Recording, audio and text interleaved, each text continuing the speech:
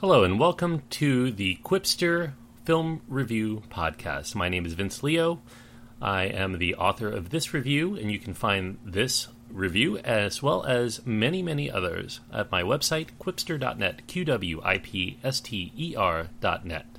Today's film is the highly anticipated summer blockbuster Avengers: Age of Ultron. It's a 2015 release, action science fiction adventure. It's rated PG-13 for intense sequences of sci-fi action, violence, and destruction, and for a few suggestive comments.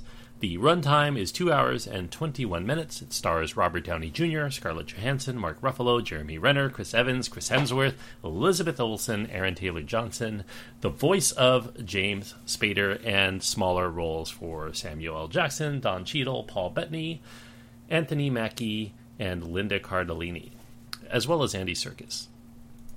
So, one might guess that writer-director Joss Whedon might be engaging in a bit of damage control, that Avengers: Age of Ultron might be a bit of a letdown as far as entries in the Marvel Cinematic Universe when, a week before its official North American release, he announces that the 3-hour version he intended to release in theaters will be released on a special edition Blu-ray after its theatrical run is done, along with an alternate ending he had in mind.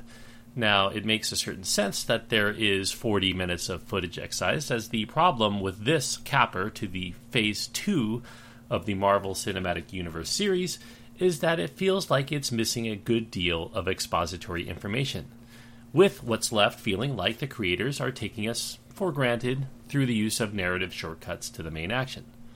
Now, that's not to say that the first big crossover, 2012's The Avengers, didn't have similar issues, but at least that one had a good villain in Loki, who is, thus far arguably, the Marvel Cinematic Universe's only interesting bad guy.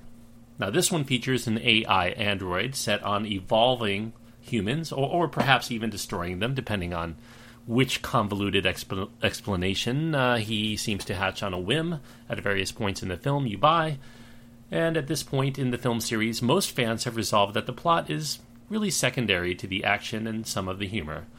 And at least we get plenty of both, in abundance of those. So it might feel less than inspired, and there's not really a lot underneath the surface to say anything but to perpetuate its own existence and perhaps set up for the sequels that are going to inevitably follow it.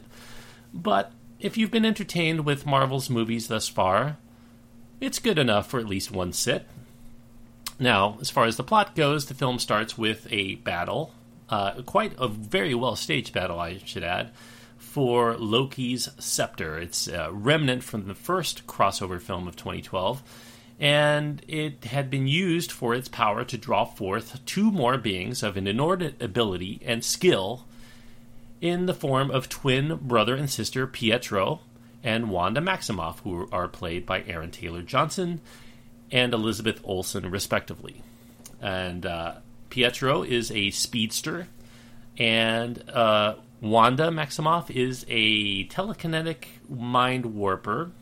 Now, in their comic book form, they are known as Quicksilver and the Scarlet Witch, respectively, so you can anticipate them.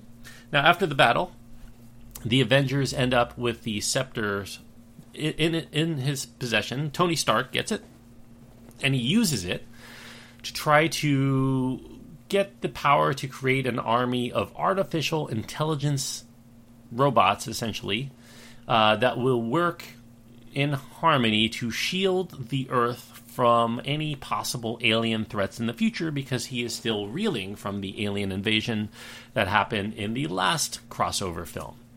Now, however, as the first AI creation emerges, unbeknownst to him, it actually has a belief that it needs to protect Earth from harm, which is what it was created for. But Tony puts it achieving peace in our time. The AI entity, which eventually dubs itself Ultron, thinks that to create peace on Earth means to eradicate the ones most responsible for the perilous situation that we all find ourselves in, and that is humans. So now it's up to the Avengers to keep this new entity, Ultron, from succeeding in its mission of protection through destruction. So the best part of Age of Ultron is really the best part of nearly any Joss Whedon-helmed film or television show, and that's the snarky interplay of the characters. Now, usually they're engaged in some sort of R&R between battles, and that's usually when we find much of the humor. Sometimes you find it during the actual battles themselves, and there's some truly funny gems in the film. Now, I don't want to give examples of some of these gems, because I think that to tell you the jokes, to tell you the punchlines, might spoil the film somewhat, because clearly the best part of the film is the sense of humor that Whedon brings to it. Now, the jokes and joviality are also kind of a double-edged sword. They're somewhat problematic, because the Ultron situation has escalated to the point of the imminent extinction of all humanity, and the cataclysmic fiasco that this is almost entirely as a result of the experiments done by Tony Stark and Mark Ruffalo's Bruce Banner in the film. So it leaves you wondering why they are so casual that they have kind of goofed and now are about to wipe out the entire human race. So they are seen bantering over a few brews. They're engaging in some flirtations between each other. And while this is going on, all of our lives are hanging in the balance. Isn't that nice? So now, with so many characters, so much plot for this and future entries to squeeze in, and action scenes that are, it's the bread and butter of the franchise, so action scenes are quite prolonged. There's really not much time for individual actors to shine in their roles beyond just a few choice character beats for each. Now, I won't say the cast is sleepwalking through the movie, because they are quite a capable cast and of professionals, and I anticipate that they do give it their all, but there's little for them really to do or say of great significance this time out. And really the result is, the game plan really is just to keep the story moving forward. Now, there is a little bit of a few changes here. There's a burgeoning love affair between Black Widow, played by Scarlett Johansson, and the Hulk, Ruffalo's. And it's kind of developed in a great hurry here. We never saw in the past any kind of inkling that there would be romance between them, and now we get hit hard with it in this film. Seems to be in a great hurry to establish them as an item. And the soap opera elements have now begun to creep into the franchise. Ostensibly, it gives some pathos to these characters, but the way that it's developed here feels a little weak and unwarranted to showcase all of a sudden and spend so much time dwelling on it, especially when Whedon had to cut out so much of his intended film. Now, the secondary characters are more beefed up, which means we get a little bit more Hawkeye and Black Widow and Hulk. And taking a backseat is Thor and Iron Man and Captain America, who have their own films to explore anyway. So, given the contractual situation between Marvel as well as these actors, who are probably growing a bit tired of playing the same roles over and over, I think that those big name characters are going to be used sparingly for the next big crossover, and so you won't see a lot for them from here on out. Now, there's a possibility that there's going to be a shakeup in the makeup of the team here, and, that's in keeping with the comic book, which would do it from time to time. You would see different members of the Avengers at different times. It was never always the same big three plus others. So the character of Ultron himself is also kind of a bit problematic. Now, Ultron is acting out of what it feels are noble intentions, but those intentions ultimately do more harm than good, which kind of is an allusion to how its creator, Tony Stark, always happens to do the same, out of his own fears and need to fix things. And he fixes things beyond reparability, ironically. Now, Ultron is kind of the amplified, darker side to Stark. Ultron adapts Stark's personality to a certain extent. He doesn't have the same voice. He's actually voiced by Robert Downey Jr.'s co-star in a couple of other films from the 80s, Tough Turf and Less Than Zero, James Spader. Now, outside of Ultron's menacing look, he emerges as kind of lackluster villain to follow. He's just an entity to defeat, very powerful, but really not much you haven't seen before in terms of mad robots. And he has an army of robots of his own creation, primarily like the aliens that were in the 2012 version of the Avengers.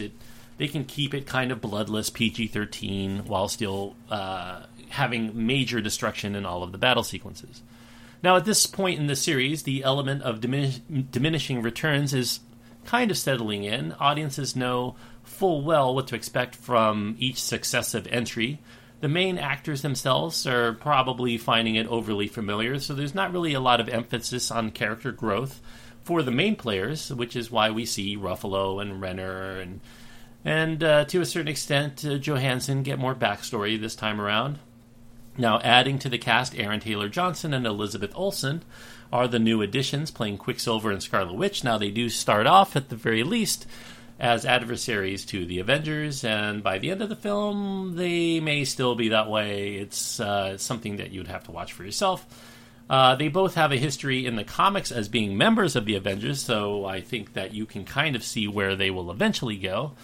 Now, the characters Quicksilver and Scarlet Witch are also members in the comics of the X-Men, which is why you saw in X-Men Days of Future Past Quicksilver as one of the cast members of the X-Men as well. Now, Marvel is allowed to use them because they actually were known for being in the Avengers, but they can't refer to them as being mutants because that is currently in control of Fox for the cinematic releases anyway. So, my opinion, Quicksilver, not that exciting. Probably should have been left to Fox to leave in the X-Men franchise. He's just a fast-running guy, and he was used to actually better effect in Days of Future Past anyway, so it feels a little anticlimactic to see him here. Now, while there's as much CG action as you could ever hope to have in a major motion picture release, there's so much of it. There's really not a sense of awe when it does occur, because it's really almost wall-to-wall. There's CG in almost every scene. Now, if you like fun characters tearing up the landscape, like a really well-rendered video game, that's really not just going to cut it these days, because there's a blockbuster showing the same thing every other month in the Cineplex, so there really isn't any kind of sense of realism or dread or purpose for most of it, except it's just audience expectations that we're going to have that in the film. So at some point, given that millions of people, or if you want to say billions, since humans are probably going to be extinct, since people are in mortal jeopardy at any given time, we should probably feel some sort of palpable danger to the public at large. And yet, what we end up doing is watching these superhumans battling out over the New York City landscape. And the humans that are in the background all feel like props in the film, just like the buildings, they're never really part of the action, not really proactive or even reactive. They're just there to, I guess, emphasize that the humanity is trying to be saved by the Avengers, and the Avengers, while trying to minimize collateral damage in kind of a perfunctory way, we don't really get the sense from them that they're trying to save any particular person or people, even ones that are most directly in danger of losing their lives at that moment in the all-out destruction that they're a direct part of. They seem to be more exhilarated by the battle than they are in deep concern for the people that could presumably die as a result of their own bumbling, to use an expression here. Now, in the end, Whedon's film ends up being a middling entry in the Marvel Cinematic Universe, perhaps due to having to compromise too much in order to squeeze in so many elements that set up for a future release, and causing the story itself for this film to stay in bare-bones mode, to stay under the 2 hour and 20-minute mark. Now, even at 2 hours and 20 minutes, it's still Marvel's longest film to date. So until the Blu-ray release, I won't really be sure what has been excised, but I would wager that I would be more interested in the material that's on that Blu-ray extended version if it gives better pacing and rationale to what is going on in the film than I am in seeing what did end up in the film as Hulk and Black Widow make goo-goo eyes at each other seemingly every 3 scenes. Now, I'm uncertain if Whedon's vision for this one has been compromised by studio bigwigs who feel that they know better where things should go, or if Whedon himself was really tapped out creatively, perhaps exhausted from working so much on the Avengers franchise. Given that the next two Avengers crossover flicks are slated to be done by the Russos, who did the last Captain America film, Winter Soldier, Whedon isn't really on deck for any other projects other than perhaps continuing to act as showrunner for the floundering television show Agents of S.H.I.E.L.D. Maybe the writing is already on the wall for a future collaboration between Whedon and Marvel. Age of Ultron feels like it's on autopilot, rather than made with the kind of guidance of a formidable creative mind with a legion of fans to inspire, as Whedon generally is. So it's the kind of safe, pat, and predictable movie made more by people who fear failure than they have a desire to be the best out there. Now, Whedon has often used humor and banter in effective ways to have us laugh at the foibles of the characters and not take what they're doing too seriously in the way that marred DC's Man of Steel for being so laboriously serious. But perhaps bolstering the serious elements here to be at least as interesting and engaging as a comedy could have made Age of Ultron a great deal better than what it ends up. Whereas the 2012 movie felt like a major event that everyone involved had been really amped to do, this follow-up feels like a chore that they had to do. Luckily, for fans who will feel like the Avengers couldn't live up to the quality of its build-up in Captain America: The Winter Soldier, there's really enough choice banter to keep the entertainment value afloat as purely a popcorn action movie, and plenty of eye-candy melees, even if the film ends up being akin to Ultron itself, a formidable but soullessly artificial vessel that started out with such noble intentions that went bizarrely awry. If you happen to see this film, just know that there is a brief mid-credits extra scene in there, so you want to stick around a little bit into the credits. Whedon has said that there is no stinger at the end. I didn't stick around to see because there's probably 15 minutes of credits given how many people worked on the visual effects and sound effects of this film, but I will let you figure that out on your own if you're game enough. Now, I do give the film 3 stars out of 5. That is a recommendation, primarily for people who enjoy this series. It is definitely worthwhile and almost a must-see if you plan to continue watching the Marvel Cinematic Universe. However, if you have only sporadically caught the Marvel films, and you're possibly getting tired of them, or if you've just skipped them out altogether, there's really not much here for you. So, 3 stars out of 5 on Quipster.net. You can find this review, as I mentioned, and many, many others, over 3,500 others, Quipster.net, QWIPSTER.net. And if you want to write to me, you can write to me at quipster@gmail.com. Thank you for listening. I hope you subscribe, and I'll be back with another great summer release sometime in the near future, so you'll want to click the subscribe button after this one. Thank you very much.